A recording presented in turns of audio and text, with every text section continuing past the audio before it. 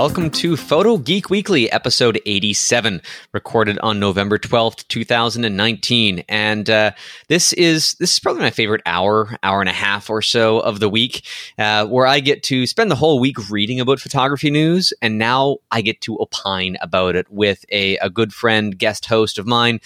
This week is probably the MVP of the Photo Geek Weekly podcast. Steve Brazill rejoins the show to talk about all things photo geekery, anything that I could come up with in the news cycle that I know my guest and I can totally dig into and have some fun, some banter, some back and forth about. And so here we are, Steve. Welcome back to the show. How are you, my friend?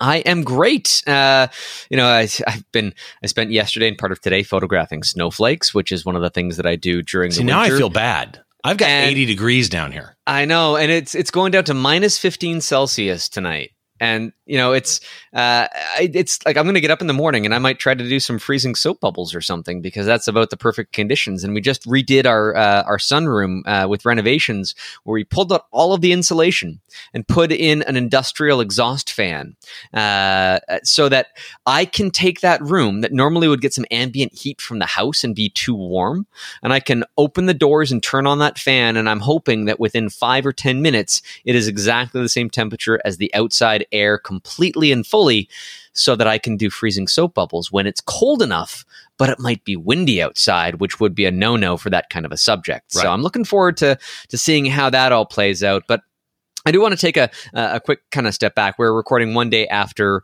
Remembrance Day or Veterans Day in the U.S., and I just want to state, my respect for all of the people that have served any country, really, for the greater good of society. Canadians and Americans, and of course the world wars and so many conflicts afterwards that have given their time, efforts, energies, succumbed to injuries, or given the ultimate sacrifice to have us talk about photography freely in a free society today. And there's a lot of unsung heroes there that their stories never get told. And if you know anybody, or even if you don't, I have no family members that have served, at least no one close to me. And so I think to myself how lucky I am to be distanced from all of that, and to be here as a creative, as an artist that can perform that work in a free society. So thank you to everybody that has served. It does not go unnoticed. And I will echo all of that. My father was a retired lieutenant colonel from the Air Force, and most of the Western world are volunteer military branches, whether it be Air Force, Army, Marines, Coast Guard, or whatever your country has. And so these are people who really honestly see the greater good. And so I echo that. Thank you very, very much for your service. And I want to say people that didn't officially serve too. I mean, my wife is originally from Bulgaria, and many people might not realize that Bulgaria was an Axis country in World War II. They were a puppet of Germany.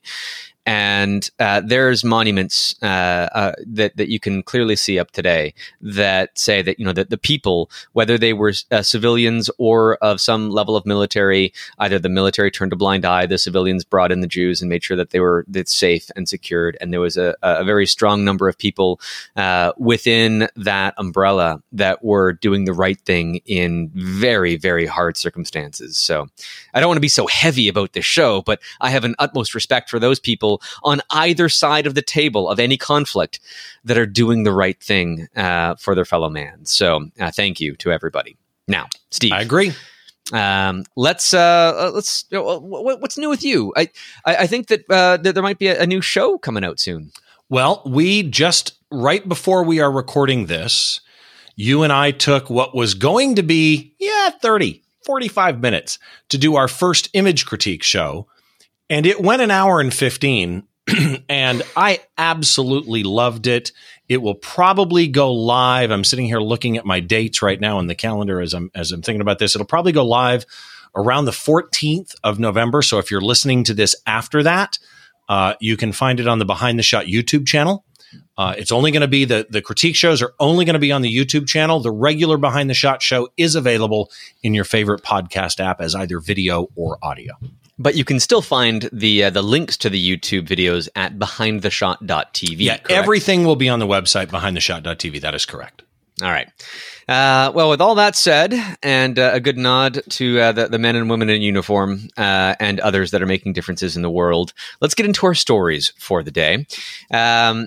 Panasonic is a sponsor of mine, and the reason why they are a sponsor is not because they approached me out of the blue. I had actually asked them to borrow a Lumix GX5 at one point, and they loaned me one for a trip. And then I really fell in love with the brand with the GX9, the much smaller, compact travel camera.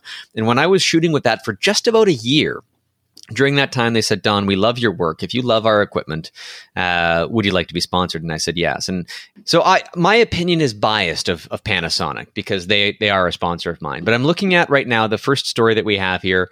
Panasonic firmware adds to GH5, GH5S, G9, S1, and S1R. And the kicker here is including G9 Video Boost. So there are some notes within this list here that don't apply to everybody, like expanded compatibility with ProPhoto wireless transmitters. Don't use those. For those that do, well, congratulations, you've got better functionality. That's with the S1 and the S1R. They also have within here improved performance of high-speed video. They have other improvements, which in some cases, when I'm looking at the GH5, GH5S, they have autofocus improvements because you know that there's AI built into a lot of this now more than there used to be.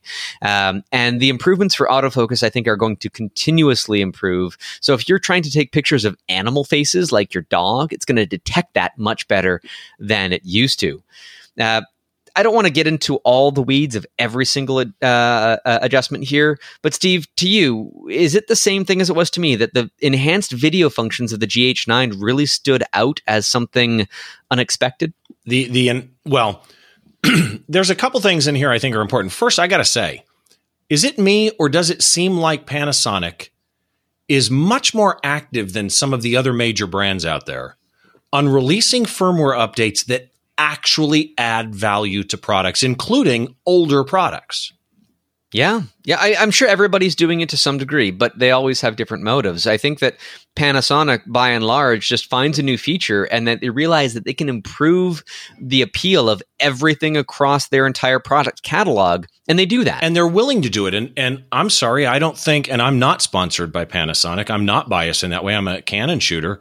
I don't see Canon adding those types of features to older cameras. To me, the ProPhoto thing, you mentioned that all of these brand models get ProPhoto wireless transmitter support, and I actually think that that's actually important even though I wouldn't use it. And here's why. ProPhoto is a high-end, pro-level lighting system. Average people that just want to buy a speed light aren't using ProPhoto. So this is Panasonic putting up a flag saying we are going to support professional wireless transmitter support for professional lighting. And I think that's actually an important flag. And then you get this video support. And the G9 got stuff that, I mean, to me is next level. 10-bit 422. Yeah, it's the same stuff that the GH5 Yeah, I mean, really, you don't need to read the specs. It's the same things. But if you got a G9, you got some cool stuff now. You do. And it's interesting because I look at the camera manufacturers that always they put up walls to say that, yes, we've got the hardware here, but we're going to feature limit it because we need to have market segmentation. Correct. Every company does this. And to say that, okay, the G9, you know what, we don't really need to have that wall as thick as it was in the past, because the people that are shooting with that, they might want to have these fun video features, but if you are serious about video, well, maybe you want to have the XLR adapter that Panasonic offers. It's not hardware compatible with the G9. It's only compatible with the GH5, GH5S, and the S1, S1R, and of course the S1H that's soon to come. So, you know, it's not going to give you the full hardware feature set. There are still some limitations. I don't know. I haven't done a direct comparison to exactly what ports each of those cameras natively have. I'm going to guess that the GH5 has some a little bit more centric to video, like a headphone port or something of that nature. Again, I didn't look at these specs beforehand. But you and I talked about this prepared. You and I talked about this the last time we were on the show. It's a firm belief of mine that the most differentiation and segmentation should be hardware, not software. Once you write software, there's no valid reason that you can give me not to just use that software. And so when you start intentionally crippling things, especially since now, what does this tell you about the G9? It's got hardware that supports all of this and did all along. Right. Well, and Canon famously came out, and we talked about this recently on the show, and they crippled video output to remove 24p recording for no reason other than to just make the cameras that did record 24p more palatable to those that wanted. And I think that's totally the wrong thing to do. But there is a value to have some level of market segmentation. You buy an entry-level camera. The hardware, the processor, as it was engineered, might be capable of far more than a $500 camera on the market would ever do, because they want to put some things behind effectively a paywall. I get that. I understand that. But at the same time, to have a camera that was decidedly an exceptional stills camera, I don't recall many people clamoring over the G9 to have even better video features. You had the GH5 for that. But now that the G9 has these full functioning 422 10-bit in incredible resolution. So you got 4K 30p and 4K 60p just through HDMI only on the 60p. Right. So you'd have to have an external 60p, recorder for that. Right. If you're in Europe, but the variable frame rate on Panasonic is interesting, up to 180 frames per second. And here's going back to this differentiation on the software thing. It's the only company I really know of that does this well. The GH5 has a paid software upgrade that you can get, right? So you can pay the log, to get Vlog-L or waveform monitoring. Now, that says to me, I may include it on the GH5, but I'm not going to include it on the G9, but I'm going to let you buy it, right? Actually, it is a paid-for feature on the GH5 as well. What I'm saying, though, I'm just saying that from a point of view of if you're going to limit software, don't cripple it and say you can't have it. Make it available to me as an upgrade, and if I'm willing to pay for it, I pay for it. You know, even if I had no use for the Vlog-L recording on the G9, having a waveform monitor... Exactly. I think it could be very useful, even if I'm not recording in Vlog. It's everybody that I've talked to, Jordan Drake, who's another guest host on this podcast. I love his new videos. And with Chris Nichols on DP Review TV. If you haven't checked those guys out, check out DP Review TV. Their videos are both incredibly educational, but also humorous as well. And the production quality is cranked up to 11. So I'm thrilled that I have a connection with those folks. But I learned from them the value of the waveform monitor being so much more I don't want to say intuitive, but information presenting than a standard histogram that is basically just a tally chart. Right. And that's all it will ever be. A waveform monitor takes that tally chart and applies it to the context of the image, which is incredibly useful. And I wish every stills camera had it. Now the G9 will. There's no clear indication whether or not it would be available only in video shooting modes or if you could bring it up in stills. But regardless, to have it there at all, I think, is a step in the right direction.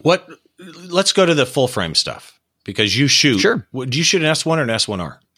I have them both, actually. Okay. I've picked up an S1 that is away being converted to full spectrum photography, but my workhorse right now is an S1R.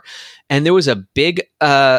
we knew it was coming, but it's now going to be in the next firmware update that it will be compatible with the CF Express card format. Are you familiar with the difference between that and XQD card, Steve? Yeah, it's faster, like 300% faster. But my question to you is, based on what you shoot, I can see for certain people, sports photographers will love that.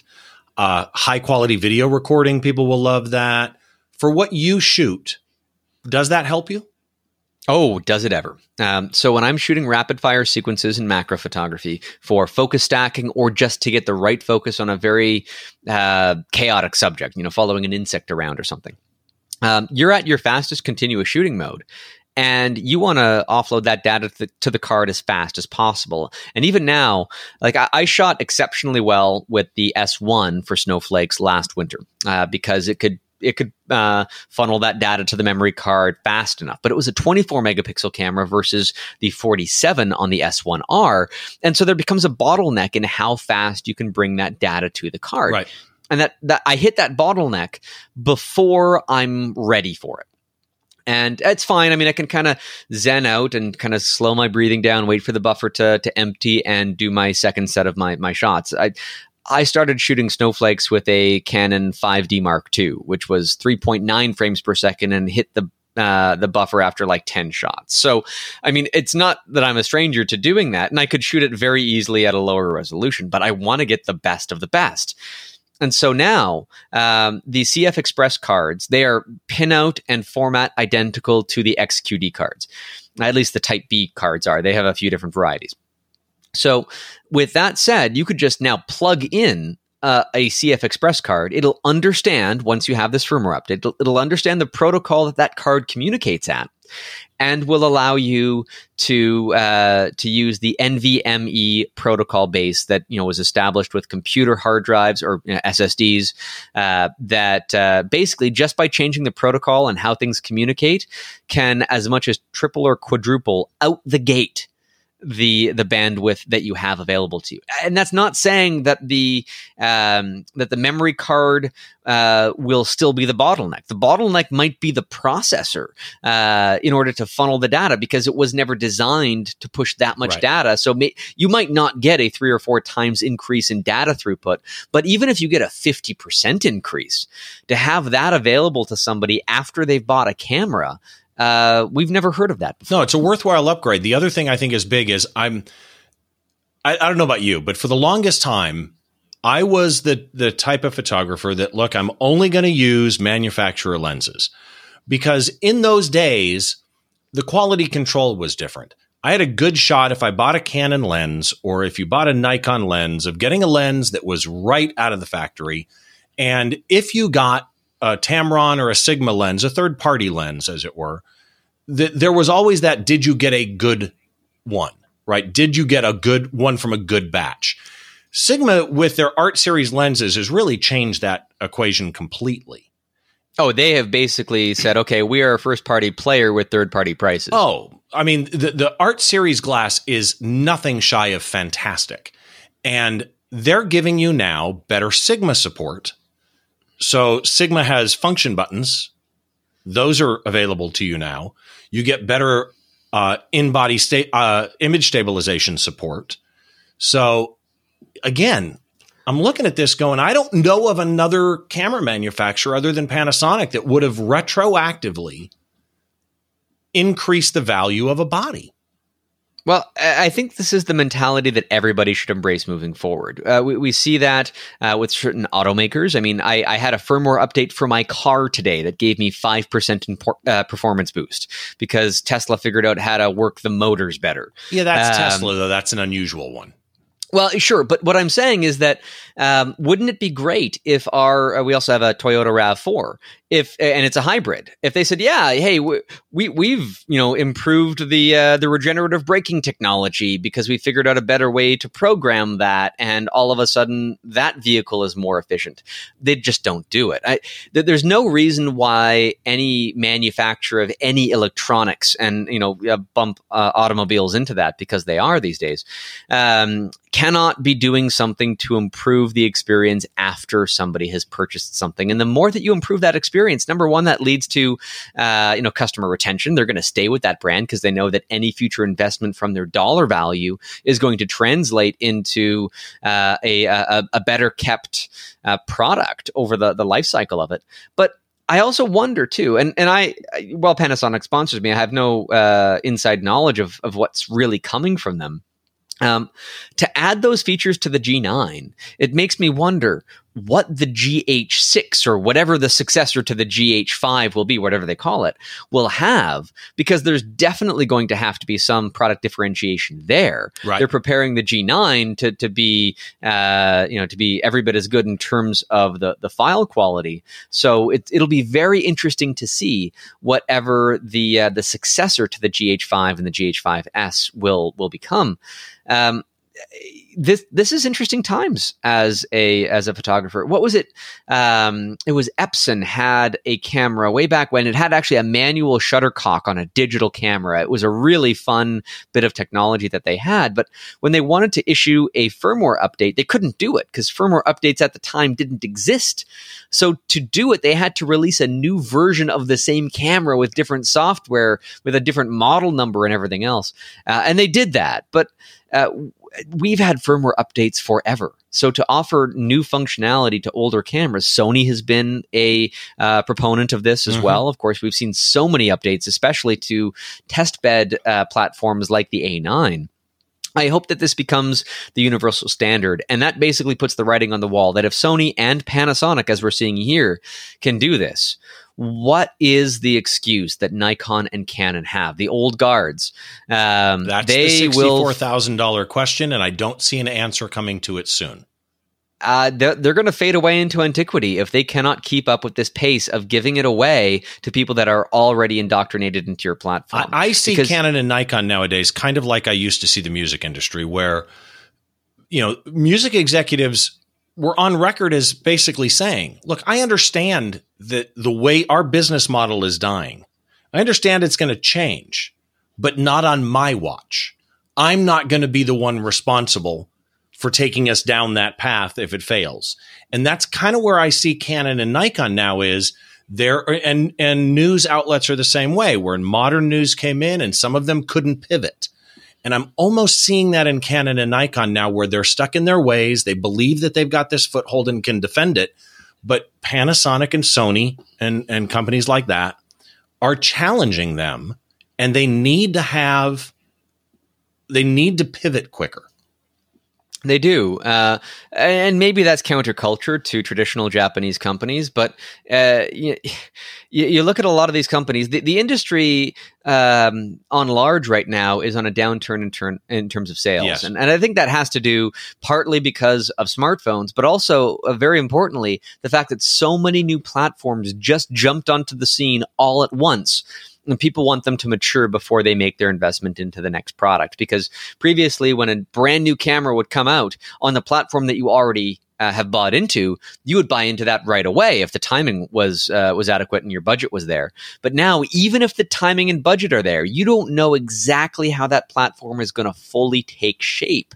And so people are sometimes kind of sitting on their wallet and waiting a little bit just to see how many lenses and accessories come out for that platform. To that end, Panasonic announced a 16 to 35 millimeter f4 lens. Their 70 to 200 f2.8. Sigma has a new art lens in the works, which is also for the L mount. There's a lot of development within this technology, filling out the ecosystem. It's not just the bodies, it's the lenses, it's all of the extra accoutrements in terms of memory cards that are much faster now. And so the reason to buy into it, I think, will be fully realized within the next 12 to 18 months. Well, and that's my prediction. 70 to 200 2.8 for Panasonic, which is, one of the trinity of lenses that you want.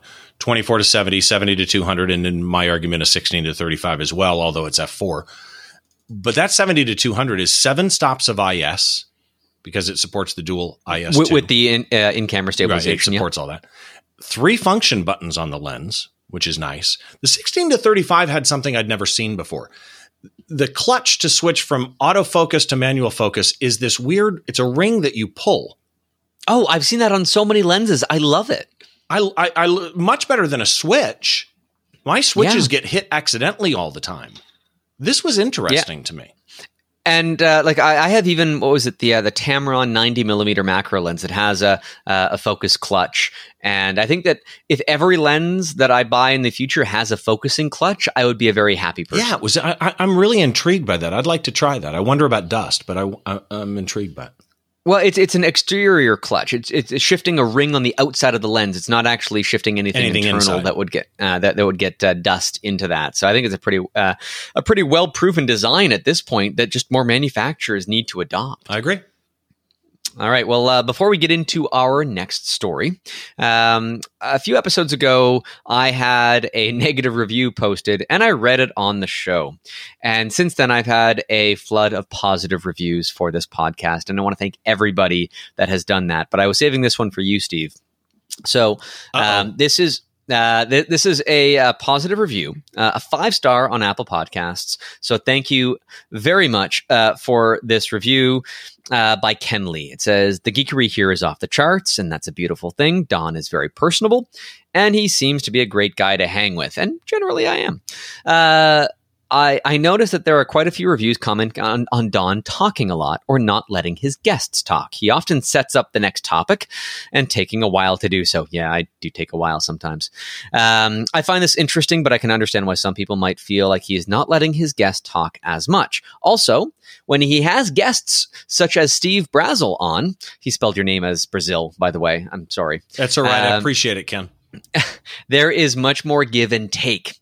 Some of the guests are less overtly opinionated or maybe quieter and may not get as many words in, but really the podcast is a high quality one. Always count on it being fascinating. So I'll give it 5 stars nonetheless. So thank you very much, Ken, for being objective on both sides of the equation and continuing to listen. We appreciate it. And let me throw something in really quick because I know you want to get to the next story, but let me throw something in because I listen to your show when I'm not on, and your introductions to me, I like how long they are, and I'll tell you why. Because sometimes these things, if I don't get a show notes ahead of time, sometimes these things are something I haven't seen, I don't understand in advance, I might need to do some research on, and your descriptions are detailed in a way that you bring me into a knowledge point that, what's the word I'm looking for? You bring me into a point of knowledge where I can then relax and enjoy the banter between you and a guest. So I actually like the amount of detail that you give in your introductions. Well, thank you very much, Steve. But all the same, I was going to throw the next story to you. Oh, Adobe wants to authenticate your photos. What should photographers think? And this is an interesting story because when you look at what Adobe is doing, they announced they just had Adobe Max in LA, and everybody was down here for Adobe Max. And I got to go out and meet Aaron Nace of Flern. I had lunch with him, and literally everybody was there. And they had some really interesting presentations. And one of them was the Content Authenticity Initiative. There's 2 partners to this, New York Times and Twitter. And I just want you to listen to the name, Content Authenticity Initiative. So their idea is that attribution for an image travels with the image. And I'm quoting here, allowing customers to know that the content they're seeing is authentic. That's a quote from the Adobe VP, Dana Rao. Here's my problem with this. The way that they're structuring it, this is similar to IPTC data. This is metadata. But it's metadata that almost has a history panel to it. So if that metadata is modified or changed, it will track the change. It will track it using an image registry, using blockchain, and which is a repository where they'll store the metadata. And here's my problem with this. It's metadata. So when you're storing an image with metadata, okay, the attribution travels with it. Well, my metadata travels with it right now. It's just that it's stripped. And when you're telling me the New York Times, which has their own photographers and they check all their media, they know that they're all right, and Twitter, where's Facebook, where's Instagram, there's so many repetitions of what we already have in this idea. Do you think it's redundant? Well, there's a number of things here. So I want to dial the clock back a little bit. Canon and Nikon both had image authentication kits for their flagship cameras for photojournalists back in the day. They were both horribly hacked.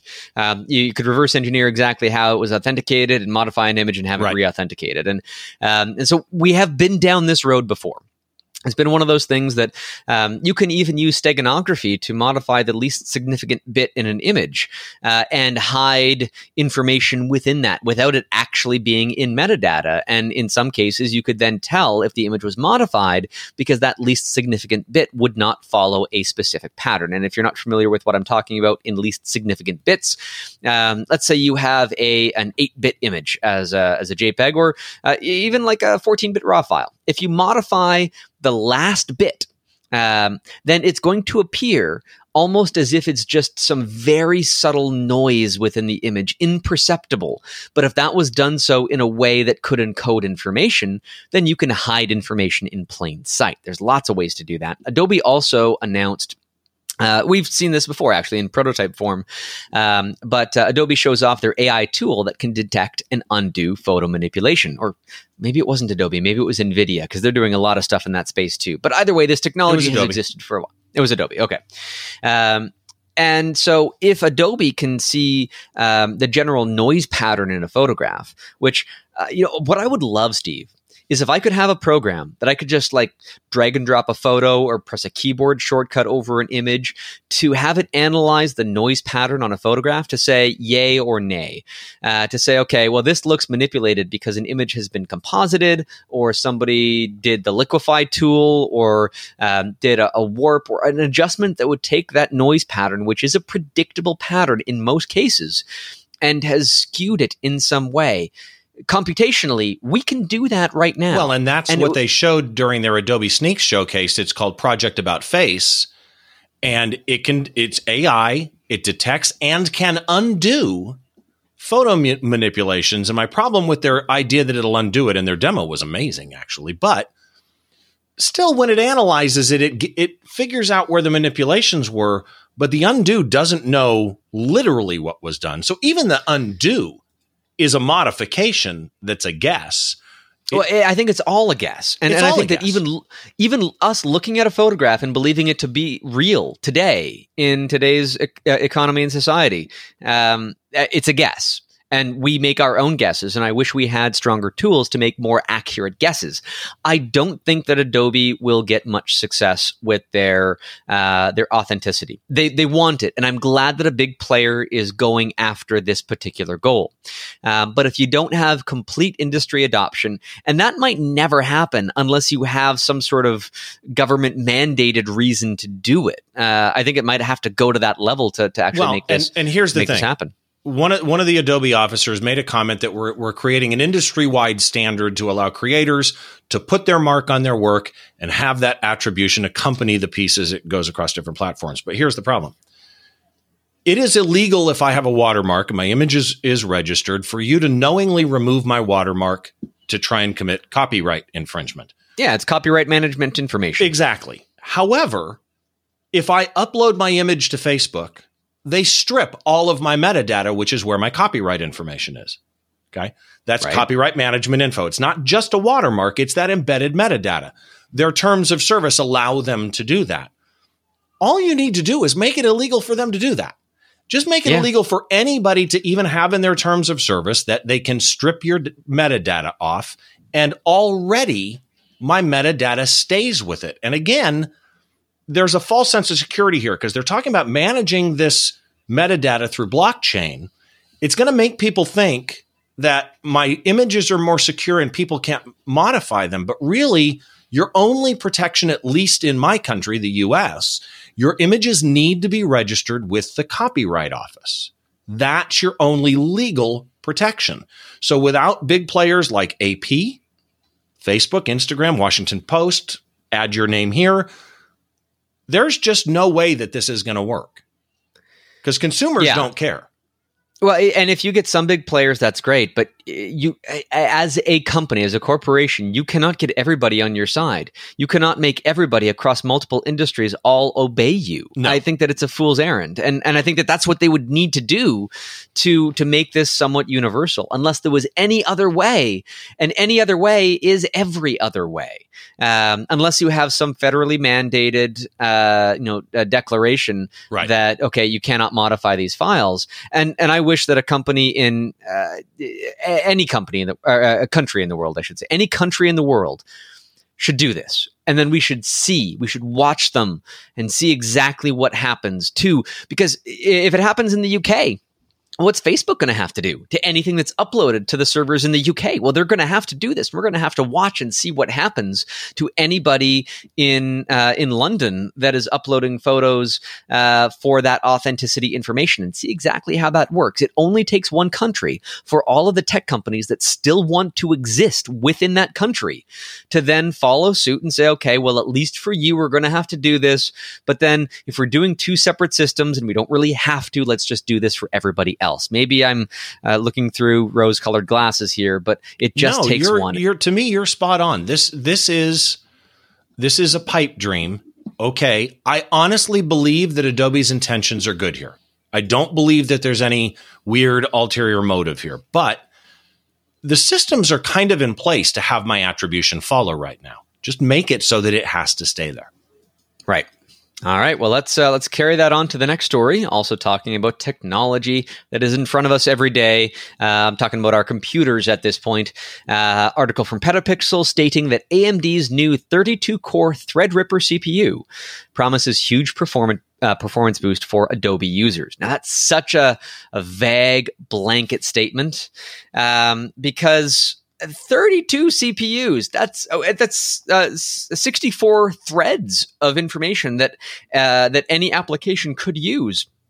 So if you have an application that, I don't know if it's an actual term, but I always say N-core optimized, where it doesn't matter how many cores or threads you have in a system, it will just slice up whatever you're trying to do amongst all of those threads and feed it all into the system and use everything that the software has at its disposal. And some software does that. Adobe Premiere, for example, is a great piece of software. And it's no mistake. That's the one that they quoted a percentage on. Yeah, of course. So they quoted a percentage of 47% of a performance boost in Adobe Premiere. They also say a mind-blowing 90% increase in the Cinebench score. Well, Cinebench is a program that's designed to eke out the best possible performance of hardware in their software that has no real-world reference of. It's a baseline test between hardware components. It has no relation whatsoever to software because, as you say, a piece of software has to be written to use those cores properly.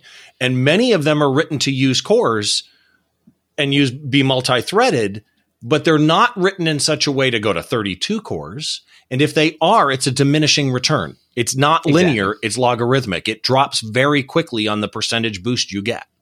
Now, I'm not against having this many cores. I mean, if you're in a server environment, it makes a lot of sense. Or if you're specifically programming your software to use this from the ground up, then you're in good hands. I've used Zareen Stacker for focus stacking, and it uses everything my current system can throw at it. I've got 24 cores and 48 threads across 2 processors in a machine that I built like 6 years ago. And some software will use it all. ON1 software has their ON1 resize, and it'll use everything you can throw at it as well. And a high-end OS will, like a Windows server.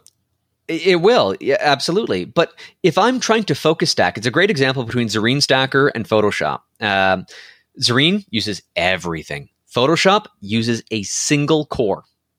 Maybe it offloads some background stuff to a second thread, but that's inconsequential, really, to the end game.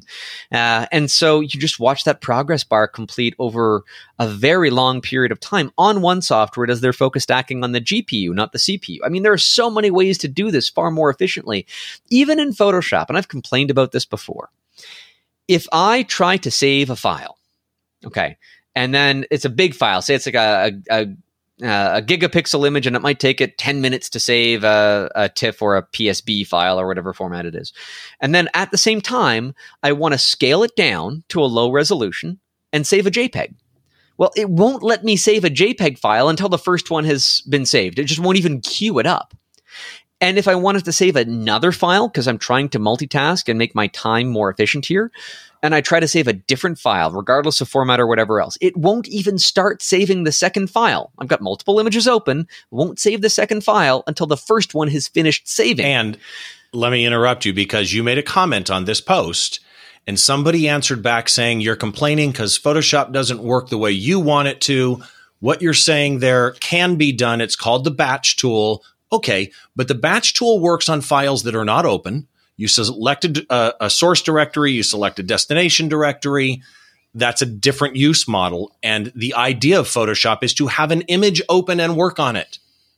I'm not a software engineer, Steve, but I could imagine that with all of the enhancements and advancements that they give to their software on a yearly basis, why has this been given zero attention when it seems fundamentally like it would be an easy fix? And if it's not an easy fix, what that means is background rendering. Well, it's background rendering. But what I mean is if it's not an easy fix, if this cannot be implemented with just a simple, send an engineer to go and fix this problem, it means that back end of Photoshop has so much legacy baggage that it would be just such a mess. You look behind my computer and see the wire jungle of stuff. Yes, it could be clean. I have not bothered to clean it. Whenever I want to fish a wire out of that thing, it takes me 2 hours when it should take me 2 minutes. Right. And so if the back end of Photoshop is like that wire jungle behind my desk, that's a symbol of a bigger problem. And there's a lot of things in Photoshop that's subsystems, certain filters and features will be multi-threaded to a point, but never to 32 cores or 64 threads inherently therein. Well, and I found an article that was interesting. There's a company called Punch Technology, and I'm reading from their About page. They build custom PCs for designers, photographers, editors, engineers, technicians, researchers, programmers, animators, scientists, doctors, gamers, anyone hitting high limits, basically, of their system. And this is from 2018, but it's testing Adobe Photoshop CC 2019. So it's not that long ago. There's no way that the root source code of Photoshop has been completely rewritten since then. The biggest improvement they saw with Photoshop was purely clock speed. When it came to cores, 4 cores was good. If you had 6 cores, it gave you 2 spare cores for, browsing and email. 8 cores, the only advantage to 8 cores was that you usually got a higher clock speed out of it. But here's the deal. Performance gain percentage drops after 2 cores. So 4 cores is 25% faster than 2 cores. When you go to 6 cores, it's only 8% faster than 4. That's what I'm talking about. It drops very quickly. And if you go to 32 cores, you will have no measurable impact whatsoever. But what if I'm building another computer in the next year or 2 or 3, I will be looking very.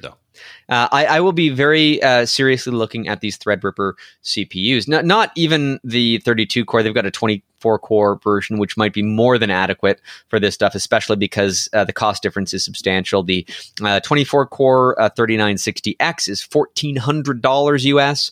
You add the extra cores up to 32 cores, and it goes up to $2,000. Wow. And if there's no benefit in that $600 expenditure, then why would you do it? For Photoshop, but you mentioned a stacking program that would use it. So none of this is in a vacuum, in other words, right? If you've got apps that use it, go for it. But here's another thing that Intel is doing this too. It's not just AMD, but they now have a single core boost feature, which if you have the base clock starting at 3.7 gigahertz, you can kick a single core up to almost a gigahertz faster than that, 4.5 gigahertz. And probably with overclocking, which these chips are capable of, you can get that even higher. The point of that is, if you have this legacy baggage code that's is only going to exist on a single core, well, then immediately you get that core, which is 2 threads, by the way. You would get that to give you an increase in performance over the baseline, which I think is very substantial. And the fact that they have that single core boost, if you've got a multi-threaded application, that doesn't matter for you. But the majority of applications that photographers and content creators are going to be using are not nearly as multi-threaded as we would like. So having that boost is great. Also, it was like 144 megabytes. I don't have it in front of me, but there was a ridiculous amount of L3 cache that's like on-chip memory that is far faster than any RAM would be on these systems, is available shared. I don't know if the entire amount is available to a single core. That information I'd have to dig deeper into. But if you have a single core that can not only get substantially faster than the base clock, and it has access to a substantial amount of on-chip cache to run whatever it's trying to do, there is an advantage when you're using Photoshop. But it's not the advantage that is being claimed here. And I just wanted to make that clear. Yeah, I completely agree. Yeah. And the other advantage here, too, is AMD is the first proprietor of PCI Express version 4.0, which fundamentally is identical to the PCI Express. It sounds like I'm drinking here. And nobody knows. And nobody knows. And the idea with PCI Express is it connects all of the fundamental, your graphics card and your SSD and all the pieces of your system together. If it has a bottleneck, then so too does your system, especially if you got a lot of stuff plugged into it. PCI Express version 4 doubles the throughput of that platform. So that bottleneck would go away if you were hitting against it. A lot of people were not really hitting against the bottleneck on PCI Express 3.1. But you talked about future-proofing. And if you know that the technology from Intel with their Crosspoint SSD technology is just going to get better and better, and graphics cards are going to demand more and more as time goes on, then you want to have that bottleneck loosened up a little bit. And so I'm happy to see them adapt to that. Well, and the other thing is systems, again, nothing is in a vacuum. Systems are not your processor, and systems are not your drive, and systems are not your bus. Systems are the combination of those. So you can put a 32-core processor in there for $2,000, but put it in a machine with a 5,400 RPM spinning drive. You could put an SSD in, but put your scratch disk on the same drive. There are bottlenecks everywhere. Your goal is not to take a single element of your system and boost it beyond recognition or usefulness. Your goal is to make a system that works in harmony with each other to minimize the potential bottleneck areas. That's all right. the goal. Speaking to the choir here, you're totally right. I don't think I could have said it better. And if you are looking to buy a new system, take a very serious look at these Threadripper CPUs. They have more PCI Express lanes than pretty much anything else in the consumer market right now, in addition to having more bandwidth per lane, more cores. The cores are not important, the number of them. The fact that you can have a boost clock and the fact that they are well engineered is the important factor there. And if we're talking about building a new computer, they're still the chip. It's just not just the number of cores. Exactly. And you wouldn't even need to have the Threadripper. They have their Ryzen CPUs, which is the step down, and even their flagship one of that costs less than these Threadripper CPUs, and the motherboard would cost less, and everything else in the system would be a little bit more affordable. They're engineered to the same degree. You just don't need that number of cores. Right. All right. Let's get off that soapbox, because I know that we are both on the same wavelength there. You sent me a link to a story right when I was actually about to send you the show notes. So I added this one in so that we could talk about it, and you take the lead on this. Okay, so this is a court case, and I want to give this guy credit. His name is Evan Brown. He's an attorney in Chicago, and he deals with technology development, licensing, copyright, trademarks, domain name, all that type stuff. And the website is internetcases.com. And the headline is, does a plaintiff claiming unlawful removal of a copyright management information have to own a registered copyright? And where this is going, before we get into the weeds here, is, I mentioned actually earlier, in the US, you own the copyright when you take the picture. And if somebody infringes that copyright, that's copyright infringement. It really doesn't matter. The question is, can you pursue it? And based on the Digital Millennium Copyright Act, which everybody refers to as DMCA, there are certain areas that have a requirement that you can't pursue a civil case unless you have taken your image and registered it with the U.S. Copyright Office. And I register all of my images. I have a walkthrough on it up on my website. Oh, we'll put a link to that in the show notes, because it's a really good one. Yeah, it's not hard. It's not super expensive. And really, as my friend Ed Greenberg says, it's your keys to the kingdom. You can be infringed, but not go after somebody, because your remedy in any trial is going to be very, very limited if the image isn't registered. If it's registered, it opens up doors like statutory damages and things like that. Well, what this lawsuit was, there was a suit over the DMCA and a specific provision of it. It's the Digital Millennium Copyright Act, 17 USC 1202B. I'll just call it 1202B.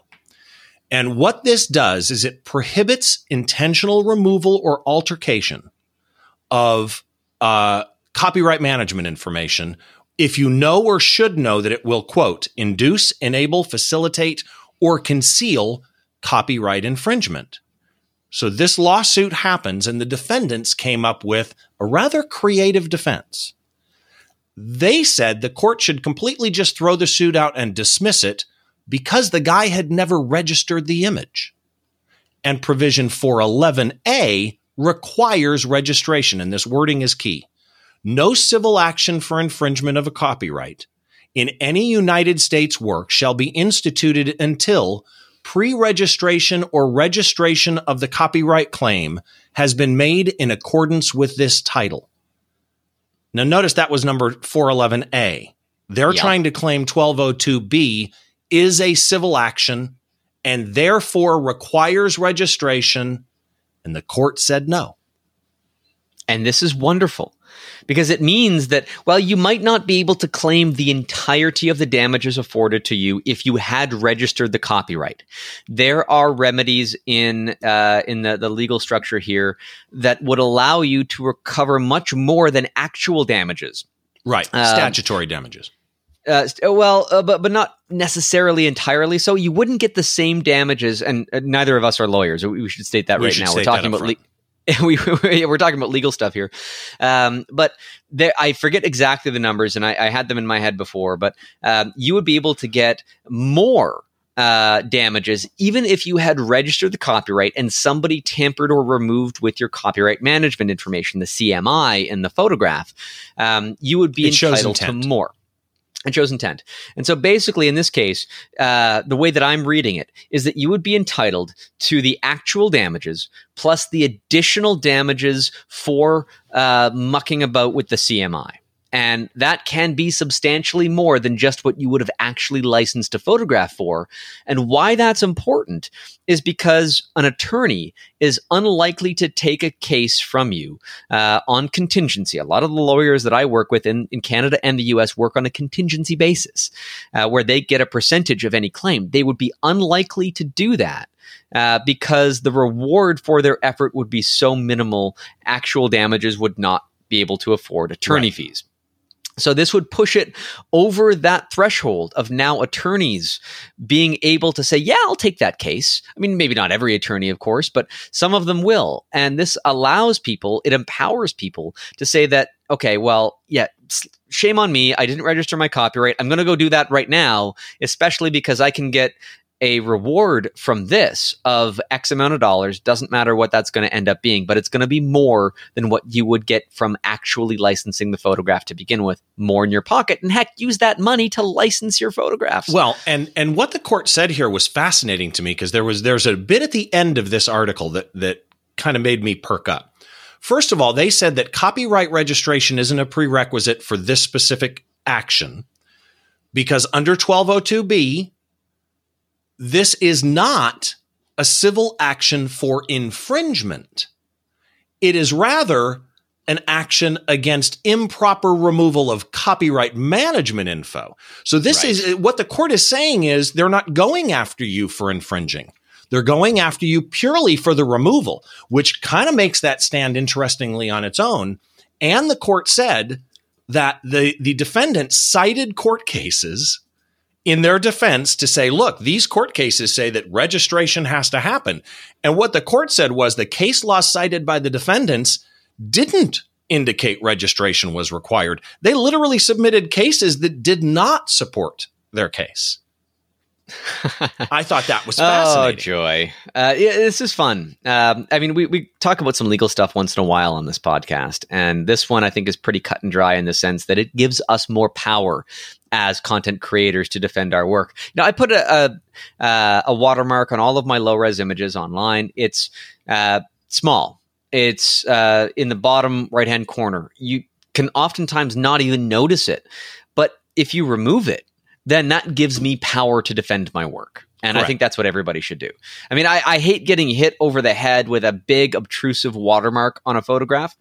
It's like, okay, well, if somebody wanted to steal it, they're still going to steal it. But you're ruining the enjoyment of the art from people that are your legitimate followers or your audience. It's like when you go to a movie theater and you sit down and they have the pre-roll that says, oh, please don't steal this movie. Stealing movies is wrong. And whatever. They do this. I don't know if they do this in the US, but they do it here in Canada. Yeah. And would that change somebody's mind if they're sitting there with a camcorder or camera ready to bootleg this movie and say, oh my God, I've just had a change of heart. I had no idea what I was doing wrong. I'm going to go home and rethink my life. No, it's not going to have any impact on that person. They're still going to do it. All it's going to do is annoy the people that have paid the ticket to see the show legitimately and genuinely. And so I don't want a watermark to be obtrusive, but it can be a very powerful tool to defend your work if and when the time comes. And again, it's not required to protect your copyright to have a watermark. But if you have a watermark and somebody sees the watermark and somebody knowingly removes the watermark, that does show intent and it strengthens your case. Again, not a lawyer. This is from what I know from talking to lawyers, but in general can strengthen your case and can change the remedy that you get from that case.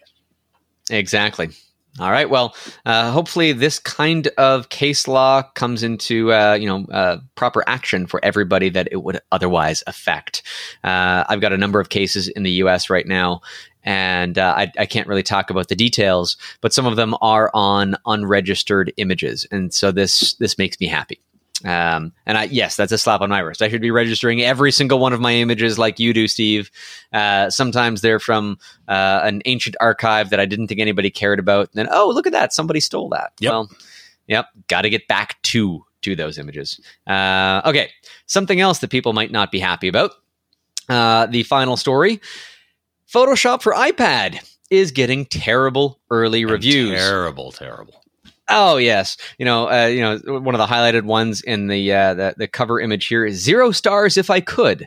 The average at the time of writing was 2.1 out of 5 stars. Now I'm just bringing this up right now, and it's still 2.1 after 723 ratings. So it's not a small number. This is going to be an average consensus, I think, moving forward, and that means that nobody likes this. If somebody likes it, they might have just been doing so out of some loyalty to the brand, but I don't even see why. So Adobe, we've known for quite a while that they were trying to roll out full versions of Photoshop onto mobile platforms. But back, 4 or 5 years ago, I bought a Microsoft Surface Pro because it was the size of an iPad, but it ran the full version of Windows so that I could run the full version of Photoshop without any hiccups along the way, knowing that Adobe might get to it eventually, coming out with something on an iPad or a different platform. And I'd just be well equipped up until then. Well, it's here and it sucks. I don't have an iPad to actually test this. Steve, have you tested the software? I've opened it and played with it a little bit. Not extensively, not a review level, but I've opened it and played with it, yeah. So, I mean, I'm looking at the feedback that we're getting here, and one of them just jumped out at me. Somebody was just drawing on the UI in a tweet that was embedded in the Petapixel article here, and it says like W2F is this, it's in the way, and there's just this random circle. Half of Photoshop is missing, pointing to all of the stuff that we're usually used to having. And then somebody else, or on the same thing, just a different comment, says, what's the point of a secondary color if I can't use it or swap? And then they point to the right side of the frame and that this larger UI is bad. Minimal does not equal ease of access. And there's just so much missing and so much empty space. And it just feels like they were designing this on a computer screen without actually designing it on an iPad, and nobody ever used it on the device it was intended to be used on. You got to keep in mind, this is a company that releases software that's cross-platform and identical on both. And that inherently in and of itself, to me, is an issue, because there are strengths in Windows and in Windows 10 specifically. There are strengths in Mac apps, native Mac apps. So Mac users want an app that feels Mac. Windows users want a Windows app. Right. Well, I want to distill that a little bit further, because Photoshop, the full version on Mac OS and Windows, is the same. It's fundamentally identical. That's my point. But when you get it's generic. It is. But when you're trying to create it on a mobile platform, people want to experience that in a different way. You need a UI that is fundamentally different, even if the features are the same, because it's going to be used in a fundamentally different way. I'm not touching on my computer screen to navigate around things when I'm using Photoshop. No, you need touch targets that are big enough for you to get to them, which was some of the early issues with touch versions of Windows. But that's actually my point, is what you just said, is this is a company that's not used to designing, or a design team that's not used to designing specific to a particular interface. And, there was a quote from the chief product officer: 30 years of features dropped on our customers on day one is a recipe for failure. And he's wrong. I mean, he's kind of wrong, right? You can strip features out and only release so many of them, but you got to pick the right features. And here's really where the problem comes in. It's what we were talking about, multi-threading, by the way. There are 30 years of code in Photoshop, and each review, each renewal, each update, they're updating some of the code, but there's still legacy code in there. And so in their defense, taking Photoshop as it sits and just repurposing it onto iPad would have been a failure. Yeah. But when you are missing features that people want in that platform, when you're coming in a world that already has apps like Procreate, you have to nail it. This, to me, this is the Adobe version of the Canon R. You know what? This should have been a slightly different analogy, but this should have been a test bed for feedback. And that, I think, is what the EOS R was, even though Canon might not have intended it to be that. This should have been a public, free, available to everybody beta. Not $10 a month. Well, this should have been, I don't care if you have any interaction with Adobe whatsoever. Let people in on this as a beta, exactly as it is right now, because that feedback you need to make this a success. You put that behind a paywall and people just complain like crazy. But if you gave it to everybody for free and you gathered feedback and you reiterated and you gave it maybe a 1-year life cycle in beta to continuously improve, advance, add features, and build up, because this is an MVP, a minimum viable product in software terms. And an MVP should not be what is basically a flagship on the mobile platform. It cannot be that. And so it can be a beta. It can be something that is intentionally, label it as like Adobe Labs tests Photoshop or whatever you want to call it. I don't have my marketing hat on right now, but just make sure that you're not labeling it just Photoshop for iPad. Give it a different name and then maybe rebrand it later so that it's not taking that wonderful heritage that Photoshop has, which has been sullied in recent years. I mean, we just talked about the single threadedness of it, right. But you don't take that pedigree and wrap it around something that doesn't deserve it. Well, and I don't want people to get confused on the price, because when you go look at it, it says free. And it is free. You can download it, you can open it, you can use it. To get the features that you need, to really use it as what it's intended to be, there is an in-app purchase for $9.99 monthly for Photoshop on the iPad. Now, for $9.99 monthly or whatever it is now, I can get the entire photography plan that includes desktop Photoshop, Lightroom, and if you are a photography plan for Creative Cloud member, you get this included. But if I get this on my own, it's almost the same cost. There's such a disconnect there for me. And really what it comes down to is two things. A, they overpromised and underdelivered, because they've been hitting this so hard that we're going to do it, we're going to do it, we're going to do it. And then they underdelivered. But I also want to defend it. This is an editor's choice. There are people that are hold giving on. it 5 stars. Why is it an editor's choice? Because that came from the very beginning, and I gotta think some money changed hands on the Apple side of things to get that moniker on something that is so poorly reviewed. That's possible. I don't know that that's true, but there are some people that are going to play with this app, and it's going to meet their needs. But for people truly coming from desktop Photoshop and trying to say, I can do it on my iPad now, for most of those, it is clearly not meeting their needs. And you are right to state that I don't know for sure. I'm making an assumption on that. But it seems like it's being thrown in front of people, whether it's good or not. And I think that's the real problem here. I think that if it was a lower key launch, something that kind of was aimed at, hey, you know what? You want to get in on something good here. You want to test this out, get some buzz out, and kind of play like a grassroots kind of upstart for this from Adobe, they would have had so much more success and so much more public appreciation for the features that it includes rather than disgust for what it is not. Did you see the tweets from the chief product officer, Scott Belsky? I did, yes. He had a bunch of them, and basically he came out and said, well, this is a version 1 release in real time. We're learning. And it was a thread of tweets. Yep. And it was very well worded, except it wasn't so much a recognition that anything was wrong. There was no humbleness to it. Like, okay, we understand, we're listening to you, we're going to fix it. But it just seemed somewhat disconnected from the 2.1 stars. Yeah.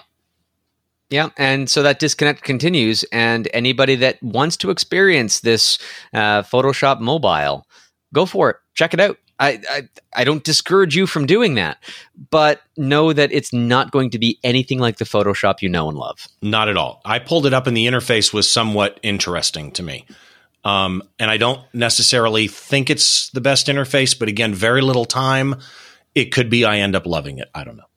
Well, we don't know. Time will tell. But it is time then, Steve, to get into our picks of the week. But before we do, where can people find you and your illustrious voice on other podcasts? My podcast is Behind the Shot. It's at behindtheshot.tv, where I sit down with one photographer at a time and we dissect one photo. Think of it as interviewing the photo to get a better understanding of why that photographer made the choices that they made. So get inside their mind to better understand how they work and how you might be able to benefit from it. For me, it's stevebrazill.com. It's like Brazil, but 2 L's. And you can also find me on Twitter or Instagram at Steve Brazill. All right. Thank you, Steve. Picks of the week now. Finally, the end of the show. We did 5 stories this week. Thank you, Steve, for adding the copyright one in.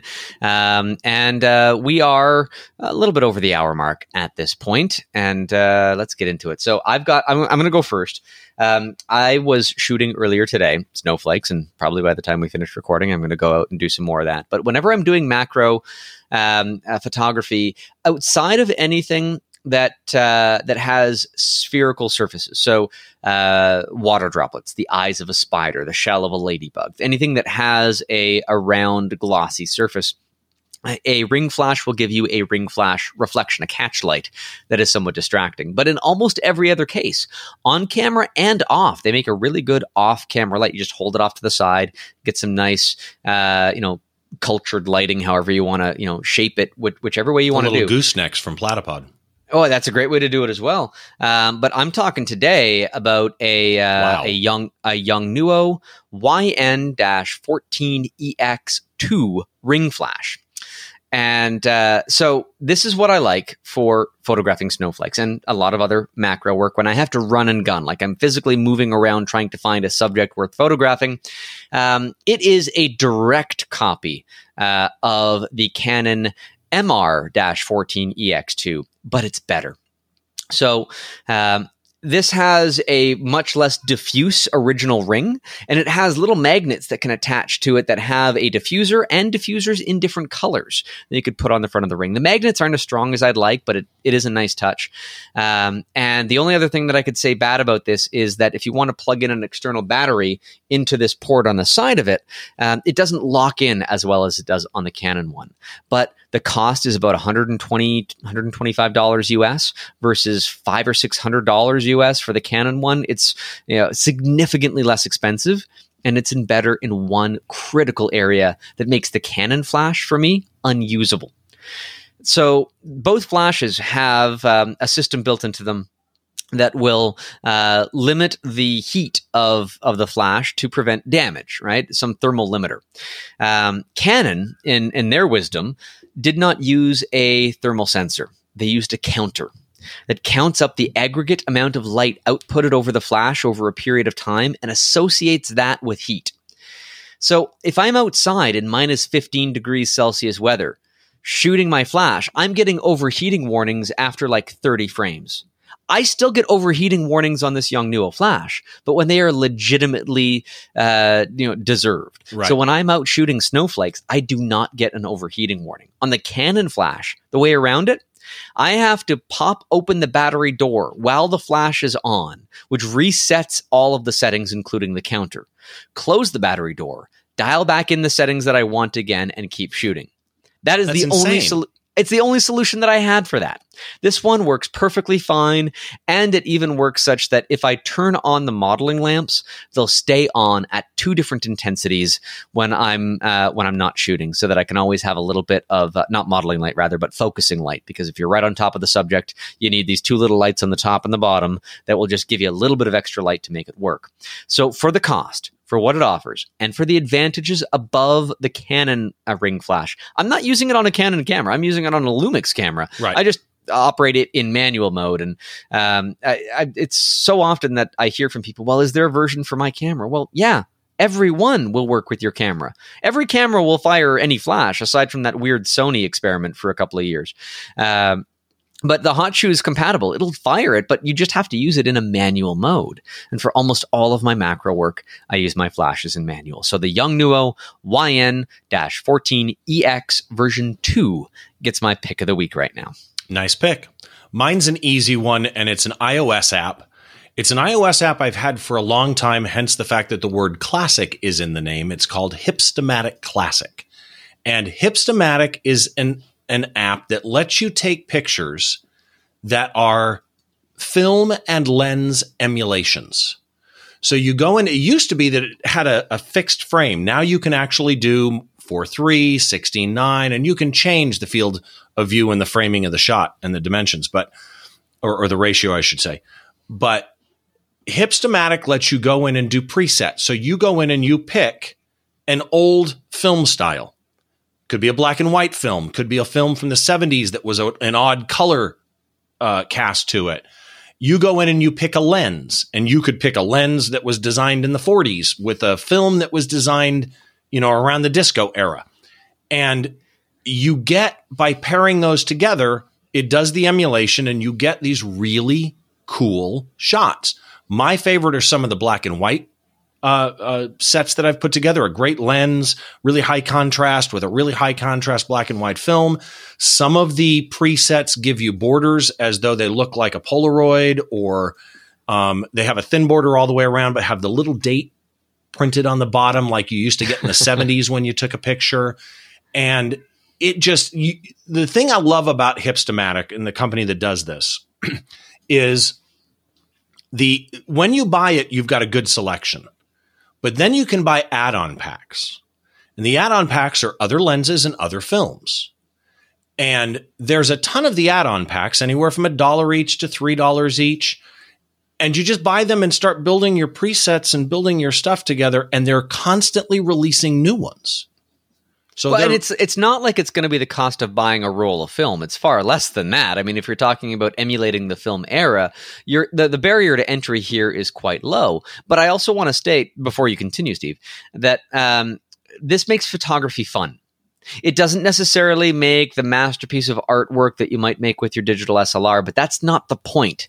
This is making photography an experience, and it's making it fun, much like shooting film would be. Although, if you don't want to go through that, if you will just want to do this in your own pocket, because that's the experience that you want to have, I think this is the best software out there to do it. It's got some really cool little features, like it has a manual exposure where you can dial down how long the exposure is. It has a multi-exposure switch where you can do multi-exposures. It even has simulated flash effects based on different types of flashes that existed. And it's $2.99 for the app, and then you buy add-on packs as you want. There is a new one. There is a Hipstamatic 10 or Hipstamatic X. I haven't played with that, and the reason is the packs on that are a monthly membership fee or yearly member. It's so much a month, $2 or something a month, or $25 a year or something like that. And I just don't want to do that. This one still works.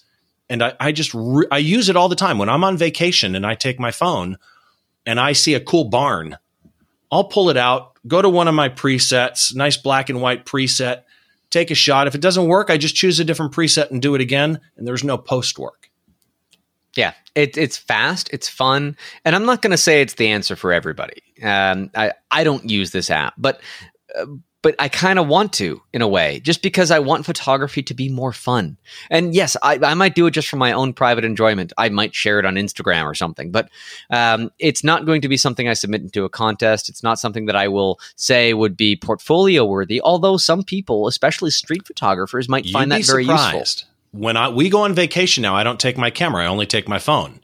And when we drove up the coast of California and we hit some wineries, I took some pictures in wine cellars and close-ups of tags on wine barrels with these black and white effects, different ones.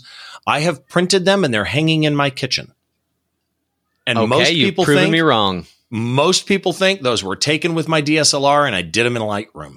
It's just, and again, it's really what you said. Sometimes you don't want the process.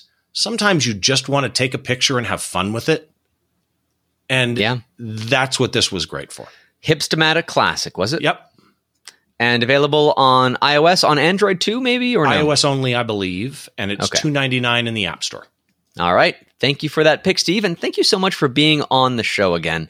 Always great to have a conversation with you, but also so great to have everybody listening as well. Thank you so much for hanging on to another episode of Photo Geek Weekly. Now that you've listened to us all, you've got some tips and tricks for gear that you can get, some apps that you might want to have. It's time to get out and shoot.